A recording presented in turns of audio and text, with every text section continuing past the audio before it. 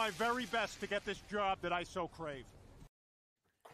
Hey, everybody. Welcome back to another episode of Fan Zone Debate. We got an interesting one here for you today. We got two players who are not new to the league, but haven't had a ton of matches, played semi-recently, and now they're going to go up against each other. We got Adelaide Spence going up against Joe Fairley. Both, I think, having a bit of an, as we were just discussing before the match started, maybe a little bit unlucky. Joe debuted against Kirk, who is the champion, and he actually kind of got thrown in at the last minute. It was at that point, and then he went on to play Holtzman, who just also was on a title run at the same time, who I believe also beat Spence in that same title run that Holtzman was going on at the time. So both these players, a little bit of an unlucky run, but I think really talented when it comes to debate. We'll see what happens. We got Brian here with me today. Brian, how you doing, sir? I am doing just wonderful. Glad to be back here. Joe, I know we saw just recently. He did a great job debating. Adelaide is someone who I definitely don't always agree with their opinions, but they do an excellent job of debating them. That's what we're. And that's what counts here. So that's what we're here to find out. Kirk, you are also here. How you doing, my friend? I'm no good. Excited for this match. Been thinking about this today. Joe and Spence, both players who have not had the success that they've wanted or that they're capable of, I think, so far. But I think they've both been dancing around like that really solid game that they need to put together to win. So just a matter. I'm excited to see which one of them puts it all together today better and pulls out the win. So it should be a lot of fun. Yeah, absolutely. So let's go over and talk to Mr. Fairley first. Joe, welcome. Like we said, you were kind of thrown into the tournament in 2021 tournament. You were kind of thrown in there at the last minute and you were like, yeah, sure, I'll play whoever. And little did you know you had to play Kirk, who went on the monster run that he went on. Then you got to play Holtzman, but then you got to play Mike Hanley in a very fun match as well. That was so much fun. And now you're here to play Spence.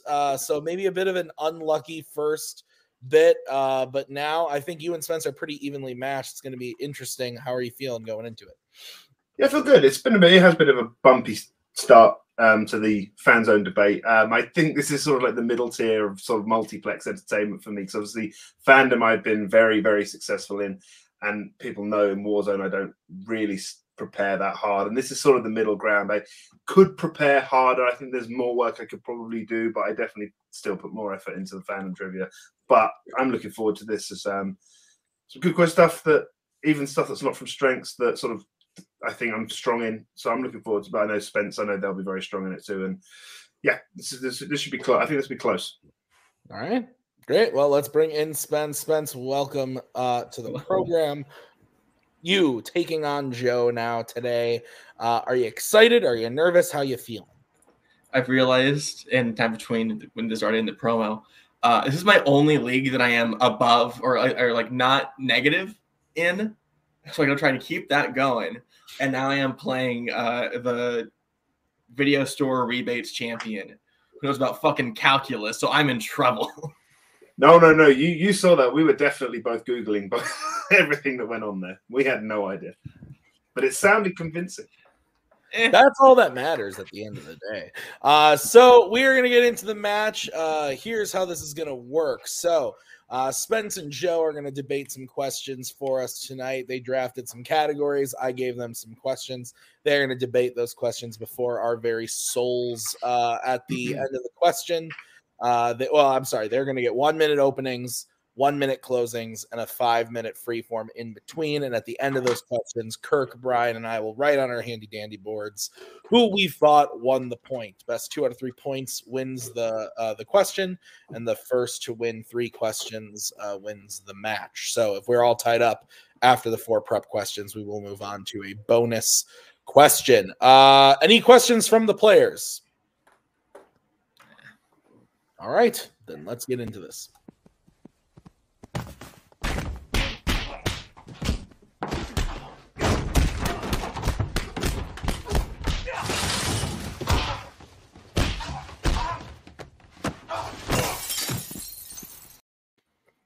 right, we are going to get right into this with the first question, which was drafted by Adelaide in the category of Oscars. The question is, what is the worst pre-1950s Best Picture winner? Elating. I'm so excited. So we're going to start with Spence. Spence, you got 1 minute to open this argument when you start talking. I want you to imagine Hollywood in 1931. Sounds like shit, don't it? And you're probably imagining, oh my God, what does it look like? Does it look like really bad writing, horrendous racism, a love for the Old West, which is a little misplaced because everyone like grew up then, like, oh, it's so nice, but they forgot how everyone was dying and it was really boring, nothing was going on. That's Cimarron. Cimarron is a story of a family who moves to Oklahoma to get land.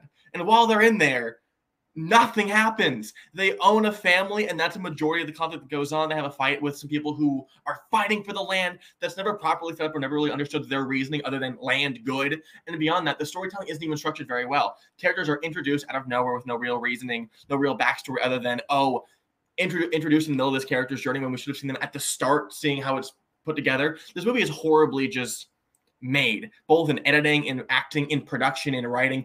Every part of this film is poorly constructed. No part of it is done good overall, and it's the worst Best Picture winner ever, period, beyond this question.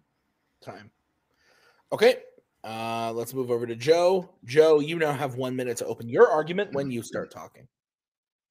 There are a lot of factors that come into play when discussing the worst Best Picture winner. It's not just a case of what is the worst movie to win Best Picture. That's not what the question is. Because it's also what is the worst winner of the Best Picture award. And for that, we need to look at, of course, the movie itself, but also the era in which it was released and the competition. I think for the time, as well as on reflection, the only answer that truly fits this question and really sets the bar as the worst is 1941's How Green Was My Valley, a family drama set in a Welsh mining village, Welsh being in inverted commas. The movie offers nothing to the conversation that hasn't already been said, offers nothing new, and that's what you want from a Best Picture winner, something that says something new or offers something different or offers something interesting or revolutionary in terms of filmmaking. How Green Was My Valley is none of these. And I think when you look at the movie itself, as well as the competition and the era and everything that encompasses it, you will understand why it is the worst. Time. Okay. I haven't seen either of these, so yay. 5 minute freeform when one of you starts talking. I will throw this up on the screen when there's 1 minute remaining for you. Don't talk over each other or I will come and scream at you and make you sad. 5 minutes when one of you starts talking. You can go first. I think for years you've had that sort of, you see a movie and you go, this is Oscar bait, and that's How Green Is My Valley is like the worst example of this. It's set in a Welsh mining village and it's the most Hollywood Wales I've ever seen. I've been to Wales several times and it's just not like that. And it definitely wasn't back then. It's an American ideal, and trying to set it in this sort of, at this time of this hardship and all that, but it doesn't present, that's not what's presented, and that's not what you get from it. It's an American idealized version. It's the worst kind of Oscar bait you can get. But not only that, I think Cimarron also has scope. You know, it stretches, I think, from 1886 through to 1927, covering sort of one man and his experiences. And it's a bit of a commentary on moving with the times, which doesn't just show in the film, but I think also with the filmmaking.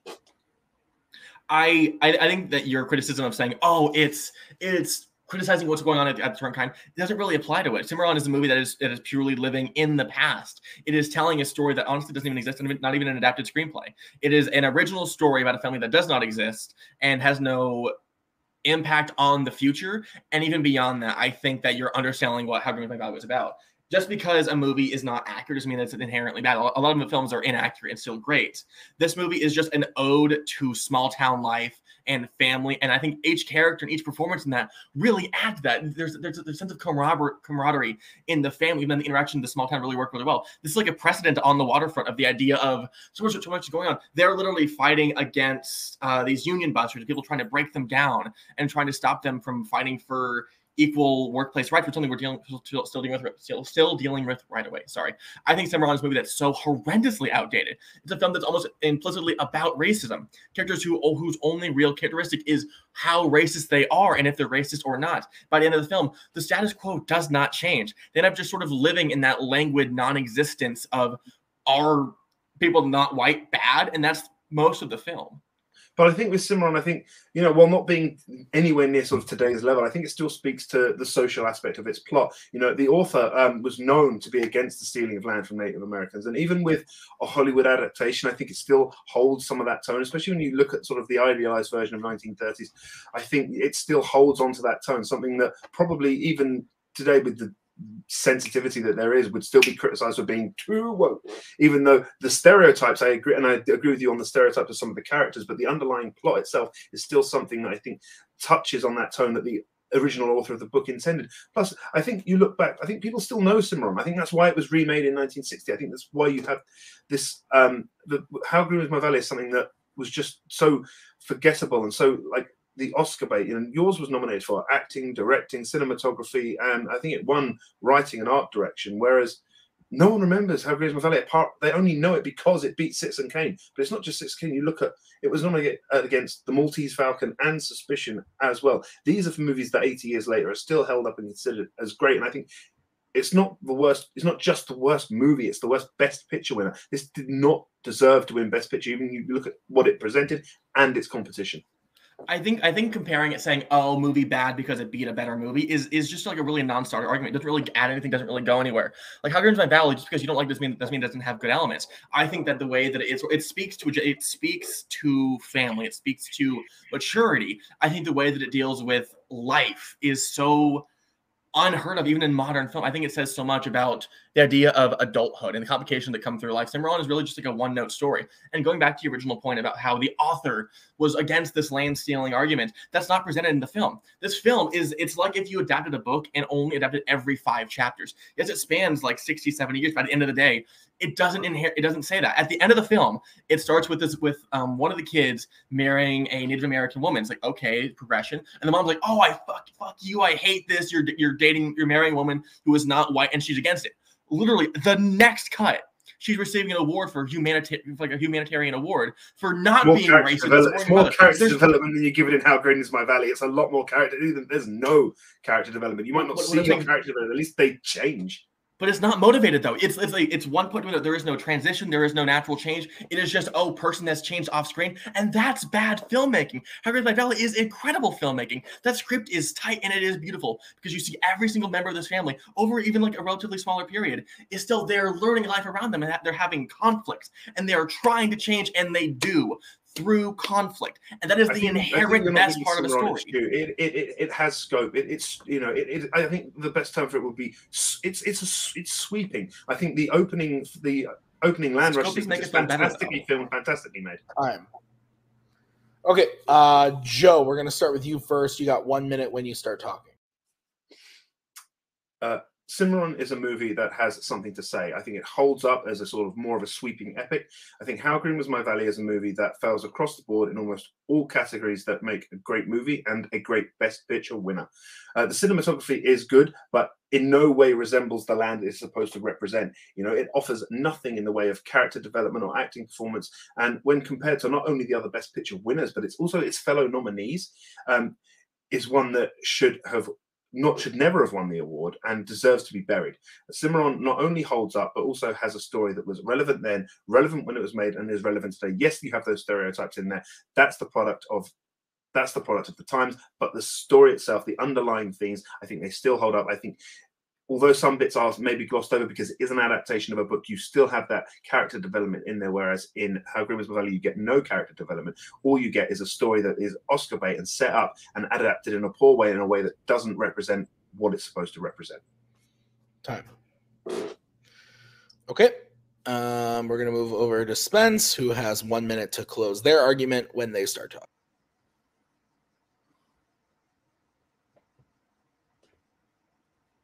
How Green Was My Valley represents a lot of films that we have nowadays. The ode to a memory, even that happened last year with Belfast. This idea of a director or a writer recreating memories from their childhood and portraying it on screen in a really matured way that they couldn't exactly handle as a child. That is this film. Not only has it aged beautifully, every person in it is incredible. The writing is incredible. You're talking about how Cimarron has this grand scope. It doesn't really have that. It has the opening scene, which is big, and after that it's a single town. And a single town has nothing going on other than bad people, bad characters, bad writing. Nothing is adding to the world. How Green Was My Valley is this beautiful memoir to a past that the crew and everyone is trying to recreate and live in that memory, and it's beautiful. Cimarron says nothing, and it stands for nothing other than just a horrendously awful value. And even when you detract its morals from its overall storytelling itself is still not good. The screenplay is poorly structured. The acting is not well done. The directing is bad. Every part of Cimarron is poorly put together. You may think that How Games Valley is inaccurate to Wales, but at the end of the day, it still is a full, cohesive film with a passionate and hardworking crew and cast. Okay. All right. Let's bring in the judges. All right.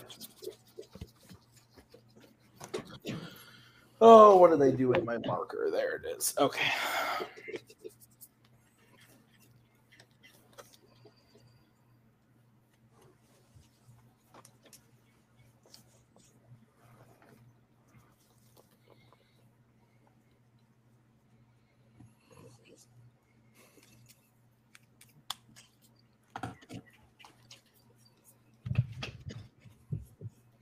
Okay. Interesting. I had to go purely based off of everything that was said because I have not seen these films. There were a lot of moments where the players said, like, well, the writing is bad. Why? Give me some examples. Didn't hear anything. There's sweeping shots of what? I don't know. There was just a lot of like talk, but not a lot to back it up. I thought Joe's jab at I do think what the competition is matters in the context of these questions when you're looking at what is the best or worst of a category. I think you do have to look at the competition and say this movie beat Citizen Kane and this and that does hold some ground to me. So I think Spence just writing that off was a little rough. But at the end of the day, I still went with Adelaide Spence. I thought that their closing was very strong. That was really where they got fired up. Joe's closing was just kind of like a recap of everything that he had said, but there wasn't anything in there that really made me sway to his side. I thought that Spence's closing did a really good job of not only recapping everything, but also saying that there's just everything about Cimarron is just absolutely awful. And here's all of the things in that Spence then used things from Joe's argument of just because you don't think it's accurate to Wales, was it Wales or whatever? It's still a full cohesive story that makes sense and has emotional stuff in it, whether or not it was better than the other movies or not. So I don't know. This was a weird one for me, but it was kind of hard to dig through it personally. But I went with Spence. Brian. Yeah, I had never seen either of these movies either, and I'll be honest. There were times during this debate where I wasn't even sure which movie we were talking about because they're just both telling me kind of why they all suck. So I really have no interest in seeing either one. The thing about questions like this, I think questions like this are subjective, and so in terms of interpretation, and I actually disagree with Tim. I kind of feel like if the question was which film least deserved to win the Oscar, that's different than which is the worst film. The worst Best Picture winner to me means what's the worst film that happened to win Best Picture, but that's just interpretation. As a result, I think that a lot of the time Joe spent talking about the competition that didn't really do much to sway me. Spence was able to spend more of their time talking about it. So while it was actually a very close fight, I gave the edge to Spence. Okay. And Kirk, where are you going and why? I actually went with Joe. For me, I agree with you, Tim. It was very much well, my movie at least has this and your movie doesn't have that. And it was back and forth. So Joe's argument about it being the worst Best Picture winner did sway me. I think the idea of the legacy and all that was important. And with everything else kind of a wash, that was the thing that kind of just won me over. So I disagree with Brian that I do think that was important. So that's why I went that way. Okay. All right. Well, Spence wins the first point. They are up 1-0, but we are going to move on to the next question, which was drafted by Joe. It is from the category of Star Trek. And the question is, who should direct a new Star Trek movie? Specifically, someone who's never directed a Trek movie before. That was the caveat we gave. Joe, you get to open this one. You got 1 minute when you start talking. it's been 6 years since Star Trek last hit the big screen. A fourth movie in the Kelvin timeline is on the cards, but it's a way off. But the question of who should direct the next Star Trek movie is one that forces us to look at the franchise as a whole. What makes it is what it is? What separates it from other sci-fi movies? What has made it endure for 60 years? And who working today has a filmography that fits with those values, but also can give us something new? And I think any director can make a foray into sci-fi, but which director out there has the skill set to gel with Roddenberry's world? And for me, that director is Jordan Peele. Peele is a director that 3 movies into his career has shown that he understands sci-fi. With Get Out, he showed how sci-fi can be used to look at social, racial issues. I think in Us, he showed that, as well as how different experiences make us the people we are. And with Nope, he showed us how our understanding of the unknown leads us to sort of to risk everything based on our assumptions. I think Into Darkness was a poor remake of Wrath of Khan, and I think where Beyond succeeded was that it brought it back to its roots, and I think Peele has the ability to do that and convey his messages. Okay. Move over to Spence, who now has 1 minute to open their argument when they start talking. To me, the elements of the best Star Trek films are films that are rooted in a amazing ensemble cast, incredible villains, a really strong script, and a director doesn't get lost in the weeds of it, and overall just someone who knows how to coordinate tone, which I think is hard for a lot of filmmakers to do. That's why I picked Drew Goddard. I think that in his 2 films he's made so far, both of those have navigated that really well. I think Cabin in the Woods is just a way of upending the horror genre in a way that a lot of modern films haven't been able to top really before or since. And I think that Bad Times at the El Royale shows that with an incredible ensemble cast, anything is possible. That's a film that is so dense, you can get lost in it very easily. I think Drew Goddard navigates that really well. And beyond that, I think that he's shown that he can work really well with genre filmmaking in terms of what he's done in TV with Daredevil and Lost. He has found a way to compel or make incredible, compelling stories. And I think that he is able to add to the Star Trek universe, whereas I think other directors or other writers would end up getting lost in the past. The future would be made by Drew Goddard, and I think he would be incredible at it. Time. Okay. Hey, I know who these people are. You guys got 5 minutes when one of you start talking. So I think the issue with Goddard is, I think, why, yes, I agree with the ensemble stuff. I don't think there's anything in either Cabin in the Woods or Bad Times at the El Royale that really speaks to why he could helm a Star Trek movie. There's some stuff about why he could do a good movie that upends sci-fi. There's definitely elements of that, but I don't think there's anything about Star Trek in there. I think you just look at those 3 films, I think each of them show a different element of sort of Star Trek. You've got the racial and social commentary. Star Trek, since the beginning, has had stuff with the mirror universe, which I think speaks to us very well, and the sort of the sci-fi element of Nope, with this sort of this creature that we don't understand and ends up being something that we never thought it was, because based on our assumptions, it's Encounter at Farpoint. There's so many episodes of The Next Generation that really speak to that, and that's what Nope says to me. And I think he's now ready to move into something like Star Trek. Well, if you're using that against Drew Goddard, look what Jordan Peele started. He started as a sketch comedy writer and comedian. That's not this person you expect to make Get Out and Nope and these big sci-fi horror films that's so against type. I think Drew Goddard has that in him. And again, you're I don't know if we can count TV, but if we can, you're distracting his TV work, which I think is incredible handlings of genre and sci-fi and everything beyond that. But even on top of that, I think that saying like, oh, people can add to things. I think Jordan Peele is a fan first and foremost, which sounds good. I think he's going to get lost in it. I think that he's actually, I looked at this. The big alien villain in Nope is actually inspired by the main alien villain in the opening scene or in the first episode of Star Trek Next Generation. Peele would likely return to TNG. I think it's overall a problem because Peele, I think, is a director who, as we've seen, that's where I disagree. You see, he's already this doesn't have to be Kelvin Simon. It doesn't have to be extra. It can be something new, but also we know about his love of working with Daniel Kaluuya. I think with Daniel Kaluuya, we could have our next Benjamin Sisko, but that's a debate for another time. But I think I love Cabin in the Woods, and I thought Bad Time was a seriously underrated movie, but nothing about those movies tells me about Star Trek. I think Peele has shown a love for sci-fi and social commentary, not just in his directing, but his producing credits like Candyman and The Twilight Zone being perfect examples. He has this love for sort of sweeping sci-fi, but also his movies show that he can, because it's not just about Star Trek, it's about bringing Star Trek, I think, back to its roots. That's where Beyond succeeded against Star Trek Into Darkness. Whereas I think bringing it back to his roots with this sort of the social commentary and the messaging, that's what Star Trek was about. Nope. At its core is about the mistreatment of animals. That's the voyage home.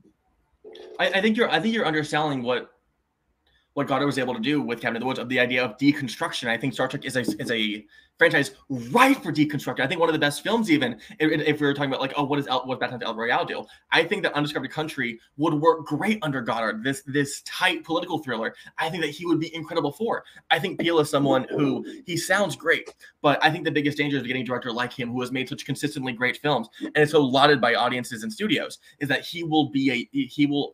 the studios will not be able to tell him no. And the biggest danger of never telling someone no is dense. Fans are going to create a dense product. And even though if you look at the reason that Star Wars is as beloved as it is not because George Lucas. When George Lucas worked on his own, he destroyed it with the prequels.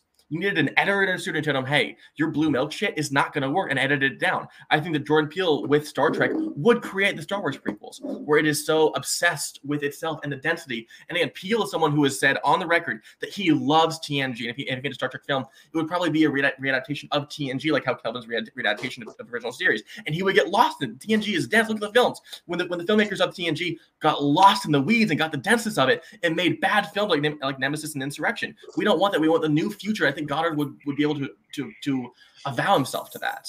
But I think what you're saying is I think even Jordan Peele has shown in these movies that he's made is that he has this ability to sort of breed sort of subtlety and restraint as well. You know, these are great sci-fi movies, but they're patient. They're very patient movies in their build. He can work with an ensemble. I think Get Out shows he can work with an ensemble and create memorable and epic villains. And I think everything that he's shown in his not only shows that he can make epic sci-fi, that's what's been shown, but it's also there's elements in every single movie he's made and everything he has produced that speaks to Star Trek as a whole. I think Drew Goddard has made 2 great movies, but there's nothing in them that for me speaks to Star Trek. I think Cabin in the Woods is a great deconstruction of that, but nothing in that says that he could do that with Star Trek. I don't think Star Trek needs deconstructing. I think it needs to be brought back to its roots, and I think those roots are embedded in what Jordan Peele has already made. And I think, yes, there's a good ensemble cast, but it's not a sci-fi movie with an ensemble cast. I think the biggest issue that you're sort of circling around is size of film, and I don't think Peele's able to do that. I think that you're underselling what Goddard's able to do with the dense narrative universe of Cabin in the Woods. I think that Peele's denseness would be a problem in the overall final product. Time. All right, Spence, you're going to close first. You got 1 minute when you start talking. I was going to add to this earlier. I think the denseness of us towards the ending is overall what's going to detract from Peele's overall final product. Where I think that Goddard is someone who's able to understand denseness. I think that both of his films have been really rich and well thought out, while also having incredible universes within them. I think Hemsworth was a great villain. Added that to Battle of the El Royale, and I think Cabin in the Woods is a film that overall I think that the universe that it creates is so inherently interesting. I'm not going to deny that Peele made 3 great films, but I think overall that both his name, what I think would scare studios and cause him to make an unfettered and uninterrupted final product, which would be overall bad. And he is married to his love for the next generation, which I think would overall detract from what the possibilities of the future of Star Trek is. Right now, we see on TV, Brave New Worlds is expanding the universe of Star Trek to be possibly the best it's ever been. I don't think Peele is going to be able to do that. I think that he is someone who, as we've seen in Nope and in Us, his love for the past, and I think his love for the past is going to be ultimately what draws him back. He is going to take Star Trek in the direction of George Lucas in the prequel trilogy, which I think is overall a problem. Goddard is someone who I think has so many incredible new ideas to offer to the universe. Time. Don't attack the flag. All right, Joe, you get to close. 1 minute when you start talking. I think while Goddard, as a producer, has made some great sci-fi and been involved in the making of some great sci-fi like The Martian, Lost, 10 Cloverfield Lane, but you also have the Cloverfield Paradox in there. But as a director, I think he works better with either an interesting take on something that has been sort of done to death, but that didn't have much to say, or smaller, more grounded ensemble piece. Trek is the opposite of this. It's social commentary mixed with ensemble and epic visuals. And after just 3 movies, Peele has distanced himself from being just another sci-fi director and has cemented himself as someone with great ideas and the technical ability to tell them in a compelling way to an audience. You can find pieces in all of his films that you can connect back to Star Trek. Peele is not just a great fit for Star Trek. Star Trek is a great fit for Peele. I think you look at the transition from Us to Nope, it shows that he can learn from criticism and accept that feedback. I think bringing him into Star Trek, he's still going to be someone who's being brought in from the outside. And if a person, like you say, has the love for that franchise, I think it's someone who's willing to listen, willing to accept feedback and criticism, and his love for the franchise will show, and his directorial history shows. Strike it from the record. Okay, we'll bring in the judges.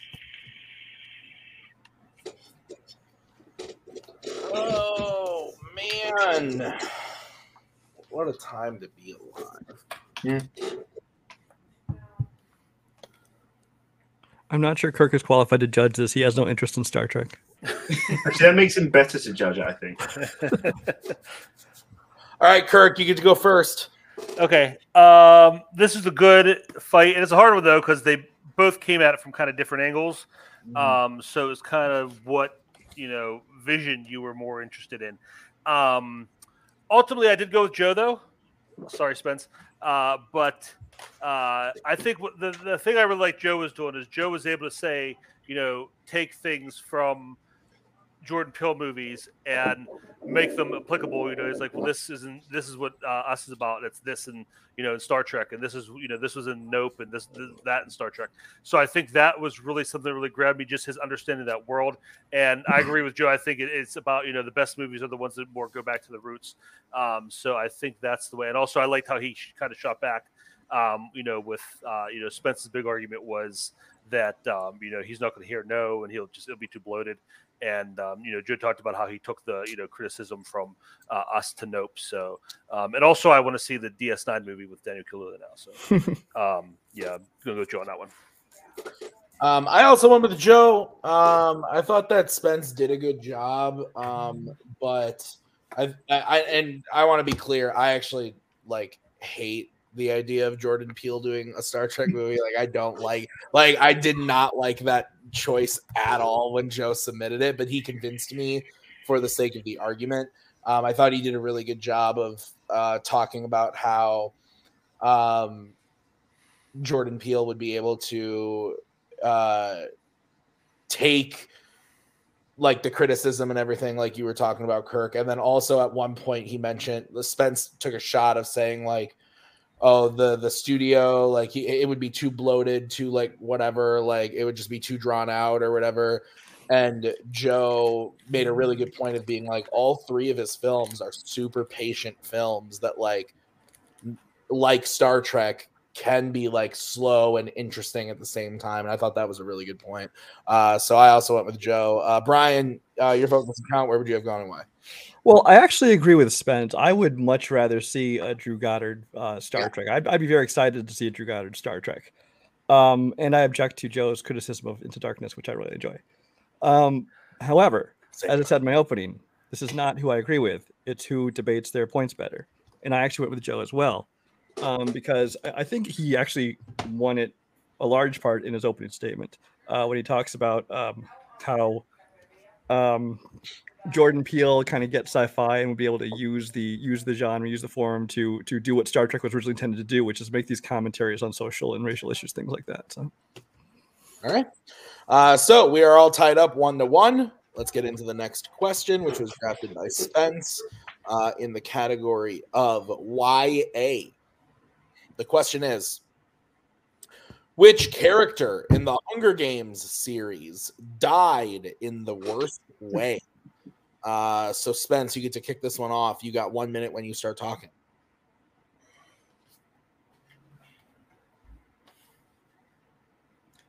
I think there are some kinds of pain which are imaginable. There are ways that you hear someone die, it's how does that happen? How does that work?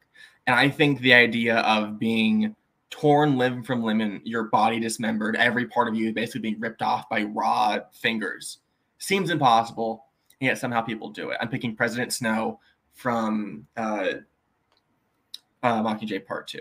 I think that the way that he dies is just something you talk about to sit with and sort of question.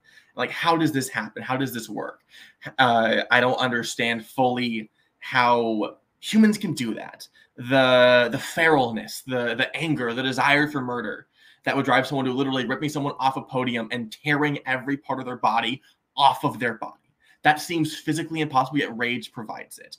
The hatred that he gave people of the Capitol and people of Pan Am is imaginable. And I think that sort of living in that wonder of how does this happen is much worse than a very definitive, this is what happened, this person died. Time. Okay. We're going to move over to Joe, who has 1 minute to open his argument when he starts talking. just taking a look from the outside, I think Hunger Games is a brutal franchise. Kids aged 12 to 18 forced to compete against and kill each other until only one remains. The nature of the games themselves is enough so that any death inside that arena is inherently the worst. But I think Glimmer's death in the first Hunger Games is particularly harrowing. We know that she's a career tribute, someone who has trained her whole life to represent her district. Killing is all she knows. Forced into a pact with people she will eventually have to turn on. And then in these brief moments where she gets peace, where she's sleeping inside the arena, she's woken by being attacked by these genetically engineered wasps that sting her so much and so often that her own body is unrecognizable. Caesar Flickerman describes the effect of Tracker Jack stings as searing pain, powerful hallucinations, followed by eventual death. It's not just the death itself, it's the things that surround it. If you have to look at how Glimmer got here, it's horrible. All right, Glimmer versus Mr. Snow. 5 minutes when one of you starts talking. I think the biggest thing against Glimmer's death is at least it was quick. Yes, it was painful. Yes, everything that comes with Tracker Venom is still there. But it took her like a minute to die. Like, it's pretty quick. Snow's death is inconceivable. The amount of blood loss, the amount of organs that need to fail for someone to die of that could take half an hour. You don't know how long he was suffering through that pain. The pain Glimmer had, yes, was a lot, but it was in such a short amount of time. It was over and done quick. I think a quick death is better than a long and drawn out one. I think Snow isn't necessarily the worst. I think it's kind of earned. I think you look at Snow throughout the series. You think you've got this cold, calculating, willing to sacrifice 23 children every year to maintain power, finally brought to an end by the very people whose families he was willing to sacrifice. I don't think it's necessarily the worst way. It was a horrible way, but I don't think necessarily for him it's like in the scope of the series, in what the series presents us. I don't think it's the worst way. I think Glimmer, like every other contestant in the games, is a victim. You know, just trying to survive in a world made by Snow and others like him. Snow's death is, it's never really shown. It's mobbed by a crowd. And I think the rest is sort of left up to your imagination a little bit, whereas Glimmer's is fully shown. And it's that horrificness. It's not just what you see on screen. It's when you actually take a step back and look at what the life of Glimmer must have been just by hearing that she's trained her whole life to kill, and then you look at what the games are and what they represent. I think that whole thing, the step-by-step approach to get to that death in the first place makes that death the worst. But we're fundamentally coming at this from different directions. I think even in your argument, you still have an incorrect answer. Like, yes, she trained her whole life to fucking die. Like, yeah, your life sucks, but that's not going to change how you die. She's a 1 in 24 chance of winning the games with 3 other people who are the favorite to win. I'm sorry, that's also, I think that misunderstands the argument that you're trying to make. At the end of the day, I think there are other worse ways to die within the overall franchise. And honestly, I think they're all come from my movie. Because I think that Finnick's death, it sucks that he was mauled to death and then blown up. That fucking sucks. And also in terms of like the narrative structure, Finnick had no reason to die. He could have escaped out of there. That's narratively, that's poorly put together. Primrose, she was bombed to make Snow look like a villain. Didn't need that. And then she fucking died for no reason. You're saying I think that if you're talking about, the pain of death, mine is still worse. And you're saying, the tragedy of the character or how it was used in the storytelling, you still pick the worst option. I think there are other characters which benefit your argument more rather than two-pronged attack, which isn't really focusing on one or the other. But I think you speak against your own argument to that point, because you said, at least it was quick. But these the ones you've just described were even quicker. I think the difference is we don't know what it's like, but it's a little bit more of a told experience what it's like to be just stabbed or electrocuted like some of the people in the games are. But these tracker techniques are specifically described by Caesar about what they are, this searing pain. And you can see by the amount of the swelling and how dismembered, how disfigured her body is at the end of it, how many times she must have been stung. And the thing is, eventual death. That's what Caesar Flickerman said. It's eventual death. It's still searing pain. You see Katniss get stung several times, and she comes out of it okay in the end. But the fact that Glimmer was in this state and it took her to die, it tells you exactly how many times and how often it must have taken her to be stung. Whereas I think, I think you have to look at everything that's presented. I'm not saying her character is, ever shown to be more than just a creature. You only need to scratch at the surface and listen to what's being said in the dialogue, that she is a victim and did not deserve what she got, and that makes it the worst. Snow deserved it, and it kind of softens it a little bit for us as an audience seeing it, but I think it's not the worst. I think you look at Glimmer as a character, if she even shows an ounce of weakness or sympathy in that arena, she dies. Her own clip will turn on her. Everything about that makes it the worst. I don't think your desire for character empathy really empowers your argument, though. Because at the end of the day, these people died, and my love for these people isn't gonna like influence how I feel about them actual dying. The actual pain of death, I think, is like the base of this argument. And then what you're saying is like, oh, we saw her die, we saw Katniss go through smaller effects of this. I think that the pain of the unknown is far worse than the pain of the shown. The fact that we're still able to see the fucking brutal death of Glimmer is fine. We got through it. We saw, oh, this is the worst that can happen. They did not let us see Snow's death because we know how fucked up and terrifying and painful that has to be. And again, I think that you using Glimmer as like, oh, the character feel for it. She still went in. She's still like, oh, I'm so tired to murder these 20 other people. Hopefully one of the 4 of us actually wins this. I think it's unmotivated. I think that using that as the basis of your argument is so wholly distracted from the overall basis of this. I think that Snow's death is awful to sit with. And I don't think using character as the basis is something that really propels your overall final product of what the answer is. That is an unfair spin. I think it just speaks to part of it. I still, you still hear from Caesar exactly what this person is going through. And like you said, you say Snows is the worst, but I think like with what you're saying, you're putting your own spin on it. Like it's not shown, it's not really described, but he disappears under that mob, but the rest of it isn't really shown. It's not really described, and I think it's your own imagination that sort of does that. With Glimmer, we understand exactly what she went through, and that makes it worse. Time. All right, Joe, you are going to get to close first. You have 1 minute when you start talking. I think a worse or more brutal death is not just one that is savage and violent. I think, which both of these are, it's also harsh in its nature. And when you examine these deaths, you have to ask yourself whether Glimmer and Snow deserved to die in the way they did. And Snow put hundreds, if not thousands of families through untold pain every year just to hold on to his own power, finally brought to an end by the very people he deemed dispensable. Yes, it's violent, but it's a culmination of years of evil, unnecessary violence he himself instilled in those people. Glimmer is nothing more than a victim of the situation, a victim of a world where she had no voice, and ultimately a victim of Snow. And what makes it worse is that she was just one of many, and there was nothing more. There was no more thought about it once it was done. That makes it worse is that it's part of this world, and it just happened. Snow's is left more to your imagination, whereas Glimmer's is fully described by Caesar, exactly what Glimmer would have gone through. Whereas you're left to imagine Snow's. That doesn't make it the worst because we don't know exactly what it was, but we know what Glimmer's was. Okay, we're gonna move over to Spence, who has 1 minute when they start talking. The reason we're impacted by horror so much is the fear of the unknown.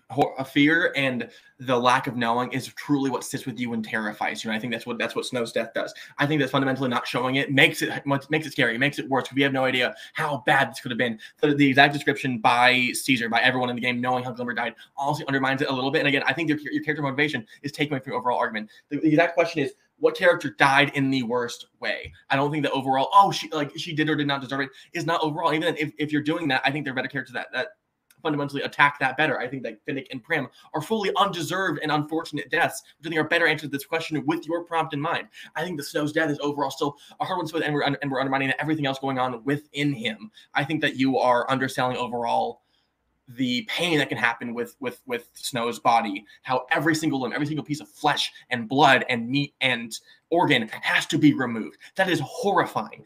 Glimmer died in like a minute. Snow's took a long time. I think time is a big factor here. Time. All right. We'll bring in the judges. Can I get the question one more time, Tim, officially? Yeah, sure. Let me pull that up for you there, Kirk. The official wording of the question was... Why is my thing not loading? Okay, here it is. The official wording of the question was, which character in the Hunger Games series died in the worst way? All right, thank you.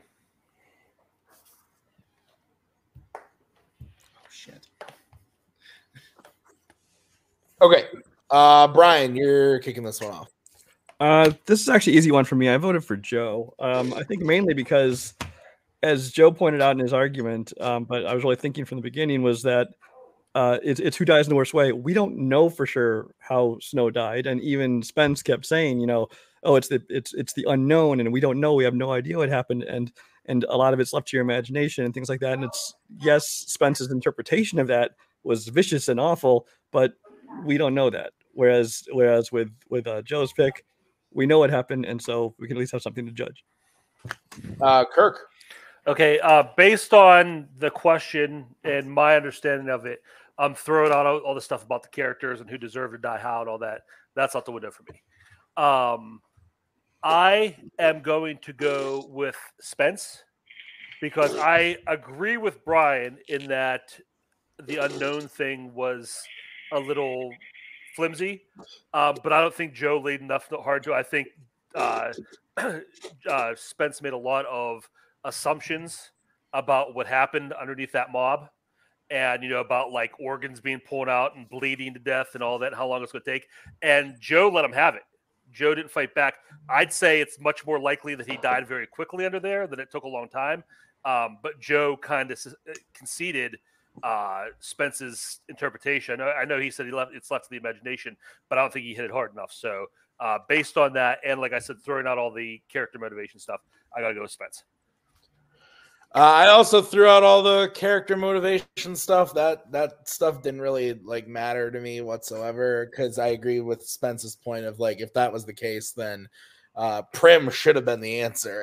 When Cody and Kirk and I were talking about this off call, that was one of the first things one of us said. But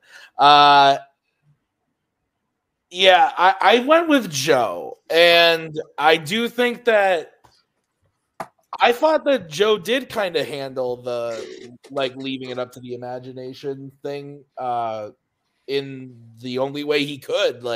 I didn't need much more hitting hard from it, because it was a very plain fact of Spence was we don't even see it. We don't even know what happens. And Joe's yeah, yeah. And we know exactly what happened with the Tracker Jackers. Here's exactly what Caesar said. And that worked for me. I thought that again, if this was an R-rated movie and we had seen what Spence was describing, that's one thing. But when Joe brought up, because I was on with Spence, honestly, most of the time when they were talking about all this, ripped limb from limb, because that's how I've always imagined it too. But then when Joe was they don't even tell you exactly what happened, I'm shit, he's right. They don't really. So a lot of the fight was thrown out, like Kirk said, because of that. But at the end of the day, I still went with Joe. I thought that just going between those two, he was able to explain why his death was worse. So Joe wins the point. He's up 2-1. So Spence does need to hit this one in order to. So none of you feel sorry for Glimmer then? I tried. No, I don't, honestly. Oh no, they're all terrible people. Yeah, I know. I tried a different way. But we are going to move on to the final question. So Spence needs to hit this one in order to stay in it. This was drafted by Joe. It is in the category of crime. And the question is, which crime film set in Britain has the best performance? So, Joe, you get to kick this one off. You got 1 minute when you start talking. I think British crime films have always given us interesting characters. I think from those based on real people to those invented by the writer. But I think what makes these characters really stand out is a truly great performance, or in this case, performances. Which I think Tom Hardy does in Legend by portraying both Ronnie and Reggie Cray. I think it's not only mesmerizing and memorable, I think it's also something that takes the film to a completely new level. The film Legend itself is a good film, and it really is Tom Hardy that makes it more than that.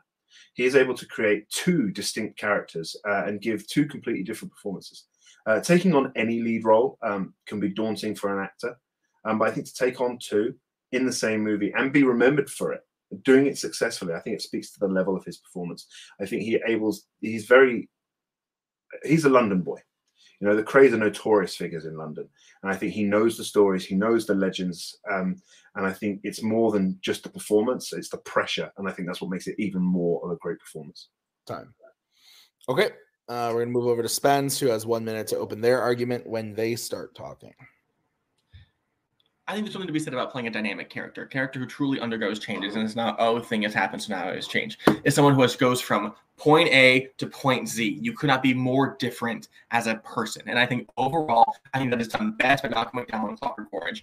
I think there is such a hard, level of craft you have to overcome as an actor to play something like a true sociopath, a psychopath who has no empathy for humanity and has no concept of what it means to care for someone. And every step of the journey, you truly feel how he changes and who he is overall as a person changing. I think change is so hard as an actor to truly convey in a single character performance to the end of the film, where it's, has he changed? The question of, oh, we've seen so much, we've seen him change so much. And in the one act of breaking his brain and re-breaking it, is he the same person? And he plays that subtlety so well. Of every point in the journey doesn't amount to this overall final person. And it's not, oh, I don't know, because it's a vague performance. It is exact. It is an exact confusion, which is so compelling and impossible to pull off. Time. All right. Legend, Clockwork Orange, 5-minute free form, and one of you starts talking. I think that Hardy gives half of a good performance. I think that, I will say good, not even great. I think that Reginald is fine. I think that he plays a very safe, very typical mob boss that is like on the left side of Scorsese, not even trying, like a discount Scorsese. Ron is an actively bad performance. I think that he is at broad strokes, no subtlety, very just big, brash, tough psychopath. And I think that is wholly uncompelling and ununique of an overall performance. I think it brings down his other one as well. I think the thing you have to understand is that the Cray twins are real people. And I think Hardy, coming from a background, very harsh life of crime background that Hardy came from, I think he knows these stories. He knows who these people are. Very notorious in London. I think that's pressure as well. And I think to give that performance, I wouldn't say either of them are bad performances. I would say it's even half a performance. I think it's not just the fact that he's able to show this vulnerability, this sort of the confidence of Reginald being top of the crime family, and you've also got Ronnie, who is battling with this battle with his sort of sexuality and his mental health at the same time. I think he conveys that vulnerability really well. I think he shows it when he first meets Frances, Reginald's girlfriend. I think he shows a really sort of sweet side, but also you've got Ronnie and Reggie's fight in the bar, which I think both shows the sort of opposing natures of themselves. I think Malcolm McDowell gives a great performance, but I think the issue with it is it's full of interest, but there's nothing sort of unique about it. And yes, the sort of, you see the sort of the pain of suffering, but when you learn that that's not actually a performance, Malcolm McDowell said himself that a lot of the suffering that Alex DeLarge experiences was real. He felt that suffering for real. That's not a performance. That's just suffering. But I think what Tom Hardy is able to do is to do two contrasting performances, blend them against each other, and make you. And when you're watching the film, you forget that you are watching someone who's not actually acting against anybody, because he's acting against himself. This is more than one take spliced together, and I think each time it's believable that he is there acting against himself. I don't believe that argument at all. I think that's the thing that Megan Fox deserves an Oscar for being in Transformers, because she's looking at a tennis ball and crying. That is a bad perspective. I don't think that works at all, because every person who's acting in front of a green screen is therefore the greatest actor of all time. I think that Tom Hardy is just having a character interact with a blank space, and that's not really motivating anything. I think that its dedication to the reality of who the real person is doesn't really motivate a better performance. Movies like Braveheart, Amadeus aren't wholly accurate. They're actually pretty inaccurate. You know what? It's still great. They still find ways to add layers to characters that we didn't know existed, because they didn't. The names are there, and they don't need to be motivated by reality, because the performance there is still amazing. We're talking about overall performance, not even just quality in comparison to real life. In real life, maybe they're like that, but that doesn't mean that they're a better performance. Reginald is fine.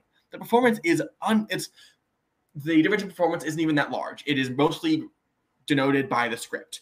I think if you remove the script and told Tom Hardy, hey, I need you to say this sentence in both these characters' affectations, whatever, it's not a very big difference. Physically, he plays them the same. There's a vocal difference between Reginald and Ron. It's a small difference. I think overall the performances are too similar to be called great. It is mediocre at best, and overall, I think I don't think that it's driven by anything deeper. I think Malcolm McDowell is working with so much. Yes, he might not be going through real pain. I still think he's able to convey it.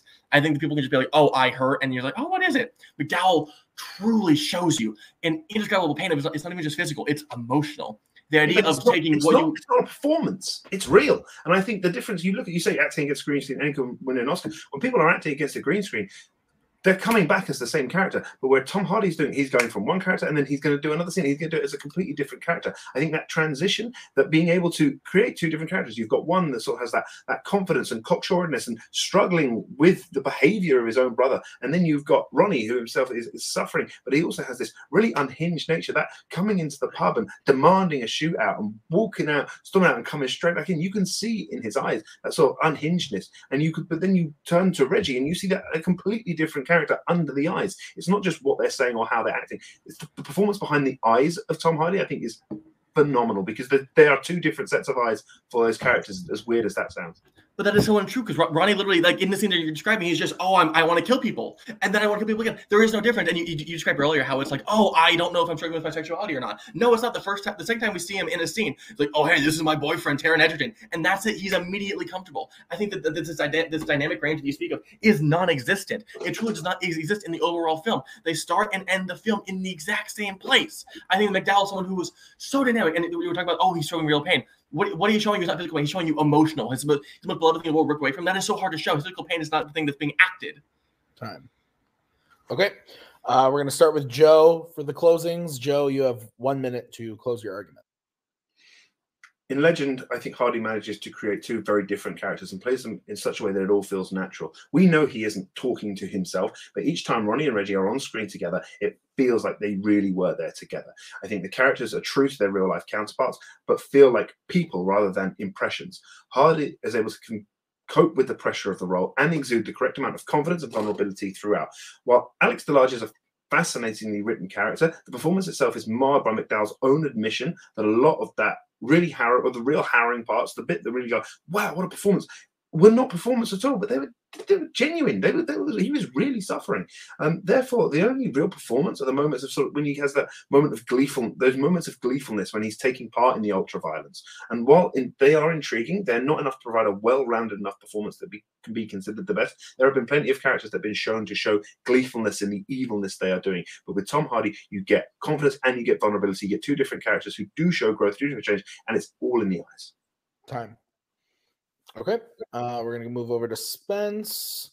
Or no, we should have gone to. Yeah, I didn't know if I could say anything. That's my bad. I'm sorry, Joe. We should have gone to you last, but that's my bad. I fucked that up. But we're gonna have to move on. Sorry, Spence. You are gonna get to close now. 1 minute when you start talking.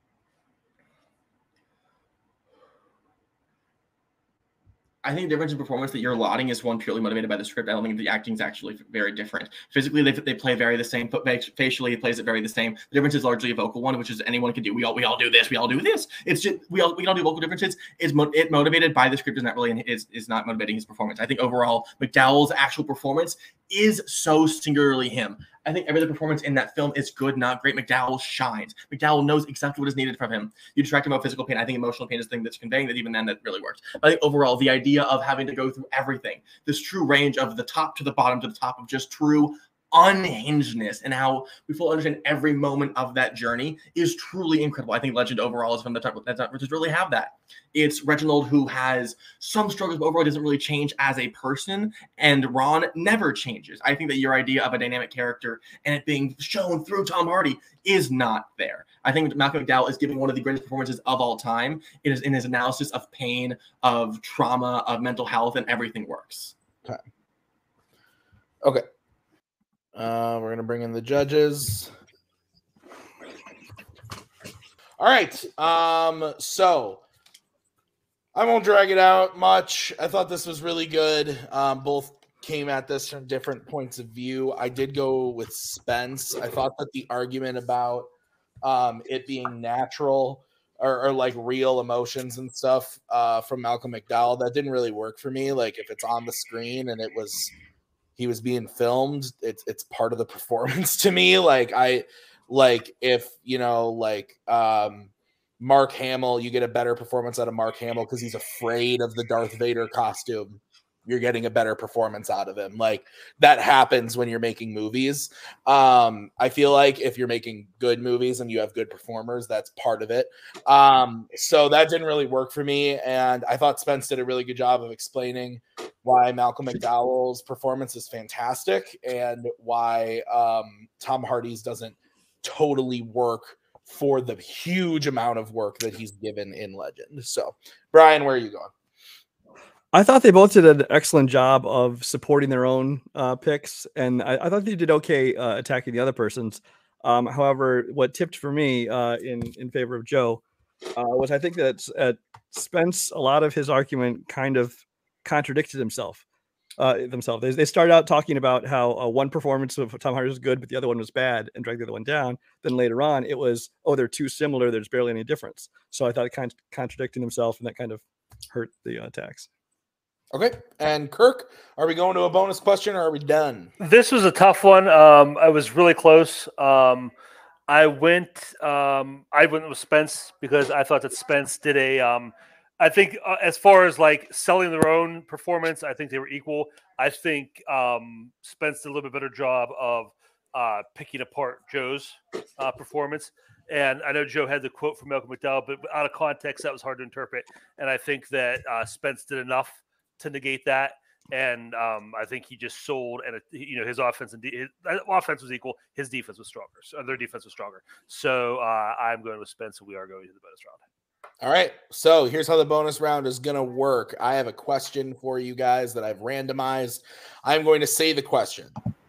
I'm then going to repeat the question. Once I've said the question twice, you can answer it. Whoever goes first or whoever answers first will be going first. As soon as you have an answer, please say it. You'll have 45 seconds. The second player will then have 45 seconds. Then we'll go back to the first for 30 and then the second for 30. So each will have a 45 and a 30. You can use your time however you'd like. Are there any questions about how this is going to work? All right, so the world of Fan Zone that was randomized was the Warzone side of things. And the category that was randomized was comedy. And your question is, which 21st century comedy would be the best to watch on a first date? Again, which 21st century comedy would be the best to watch on a first date? Mean Girls. Okay. Juno. Okay. Mean Girls versus Juno. I'm going to stay on screen, but I'm going to take the other judges off. Spence, you are going to go first on this. So you have 45 seconds to start whenever you are ready.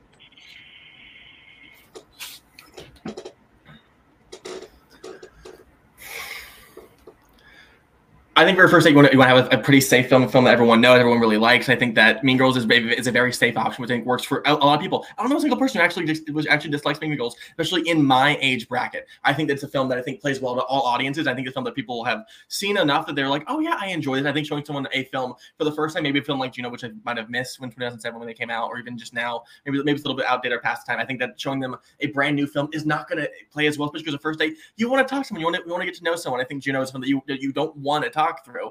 And if you want to pay attention to it, it's going to detract overall. Honestly, be a bad date. Like if you want a good date, you want someone who you can enjoy spending your time with. And I think Juno isn't going to inform you about the person beyond it. But I also think The Mean Girls is also just inherently a better film. It's funnier, it's better written, and I think the characters are better and more engaging. Time. Okay, Joe, 45 seconds when you're ready. I think Juno is a great film for a first date. I think it's exploration of sort of relationships and all that. I think it's a really interesting film to sort of try, but also it's not too heavy. So also it is full of laughs. I think Mean Girls is a good choice, but I also think the issue with it is it's so well saved or so well quotable that you can sort of zone out. I think Juno is an interesting film just because of its perspective and also the fact that it was so sort of well regarded, even in sort of the Oscar consideration. I think it's a really sort of like entertaining film to watch, and I think you get something. I think you get more out of it. I think you get there's more interesting stuff with the characters. I think there's more development around there, and I think you can just sort of gain more from that. And I think for a first date, I think it's a really good idea to sort of see. It sort of allows you to see where you are as a person by how you relate to the characters. Okay, Spence, 30 seconds. I think talking about development actually overall detracts from your argument. I think for a first date, you want to be able to talk to someone, you want to get to know someone. I think on a first date, you don't want to just be like zoned in, paying attention to a film that I think you're not gonna be able to really connect to as a person versus connected to a film. I think connected to a film is not for a first date, probably for like a fourth or fifth date. I think for a first date, you want something like you are safe, you are more familiar with. Like yeah, you go like, oh hey, it's a good time. And I think we're talking about like overall quality. People still love Mean Girls, people still love Juno. I don't think quality is a big comparison. I think Oscars actually take away from overall arguments. It's really not anything. I think Mean Girls is a film that I think plays better to an audience, whereas Juno is more for a singular person. And for a date, you have an audience. Time. All right, Joe, 30 seconds.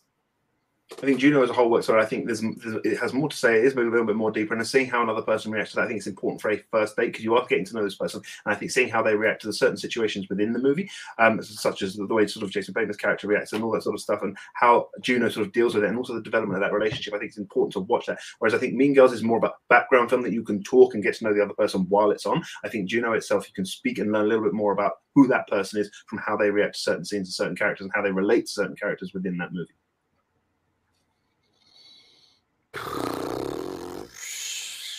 Yo, blah blah blah.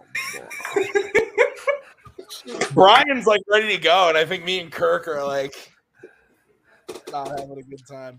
I think I'm gonna label this one Joe Fairley versus the Roadrunner. I think I might do that. You talk fast, it's okay. Yeah. You're not as bad as Coho.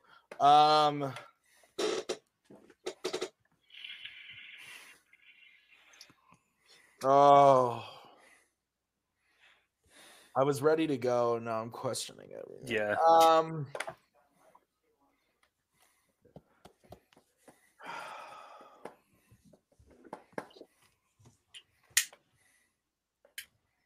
All right. Kirk, you're starting this one. Okay. This was tough. At the beginning, again, it was movie the first date, so I was focusing on the date stuff. I was getting more from one person. Spence was coming really strong on the date stuff. Joe's a little more focused on other things. Joe came in on the date stuff in his closing, which kind of balanced it out. And the question is, what was the best movie to watch?